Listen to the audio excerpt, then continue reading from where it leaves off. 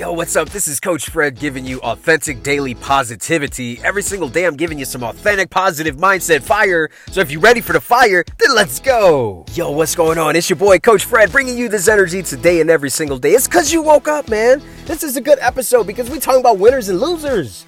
Look at the title. We're talking about winners and losers. Yo, we talking about winners and losers. There's a big difference between winners and losers. You can look at the title already tell. Winners prepare to win. Losers hope to win. Yo, it's a big fucking difference between preparation and hoping. I'm just going to tell you right now. Winners that prepare, they take measurable steps. They have a routine.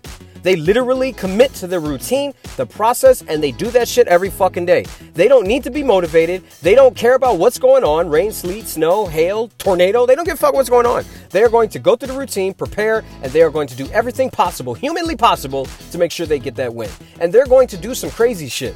They're not trying to be normal. They're not trying to balance out shit, right? That's what winners do. And that's the reason why winners win. Now, losers do the complete opposite. Losers are very inconsistent. They're random. They just hope that things are going to bounce their way. They have to have a feeling, right? They have to feel it in order to do it.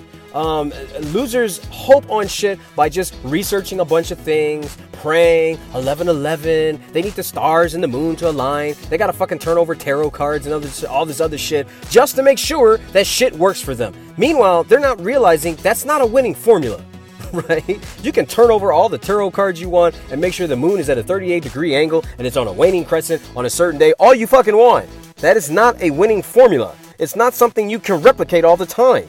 You need something that you can stick with, that you have control over. The tarot cards and the 11-11 and all this other bullshit that you try to pull out of your ass is nothing that you can rely on that is going to consistently come through. Now, I'm not saying don't do that stuff. You can do that stuff all you want. If you do that, that's fine. But here's what I'm saying. Commit to the fucking work, because that's the preparation. What do I mean by commit to the work? Preparation comes in routine. Most people hate that. But here's the thing. You go to a job and your job has a routine. You wake up and go to sleep with a fucking routine. Like, you live life in a pattern, which is a routine. Like, everything you fucking do is a routine. Everything on earth works in a routine. Night and day is a routine. You get what I'm saying? But you're going to be random. You're going to be the only thing in the whole entire fucking universe that's going to go against the grain of what the universe already does. What? That's why losers don't create wins. It's because you aren't even aligned in what the fuck is going on. So pay attention to what's going on.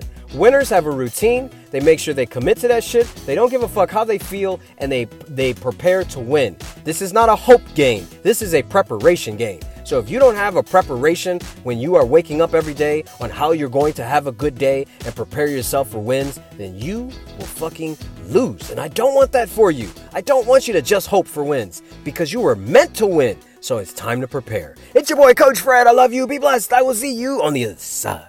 Subscribe and share.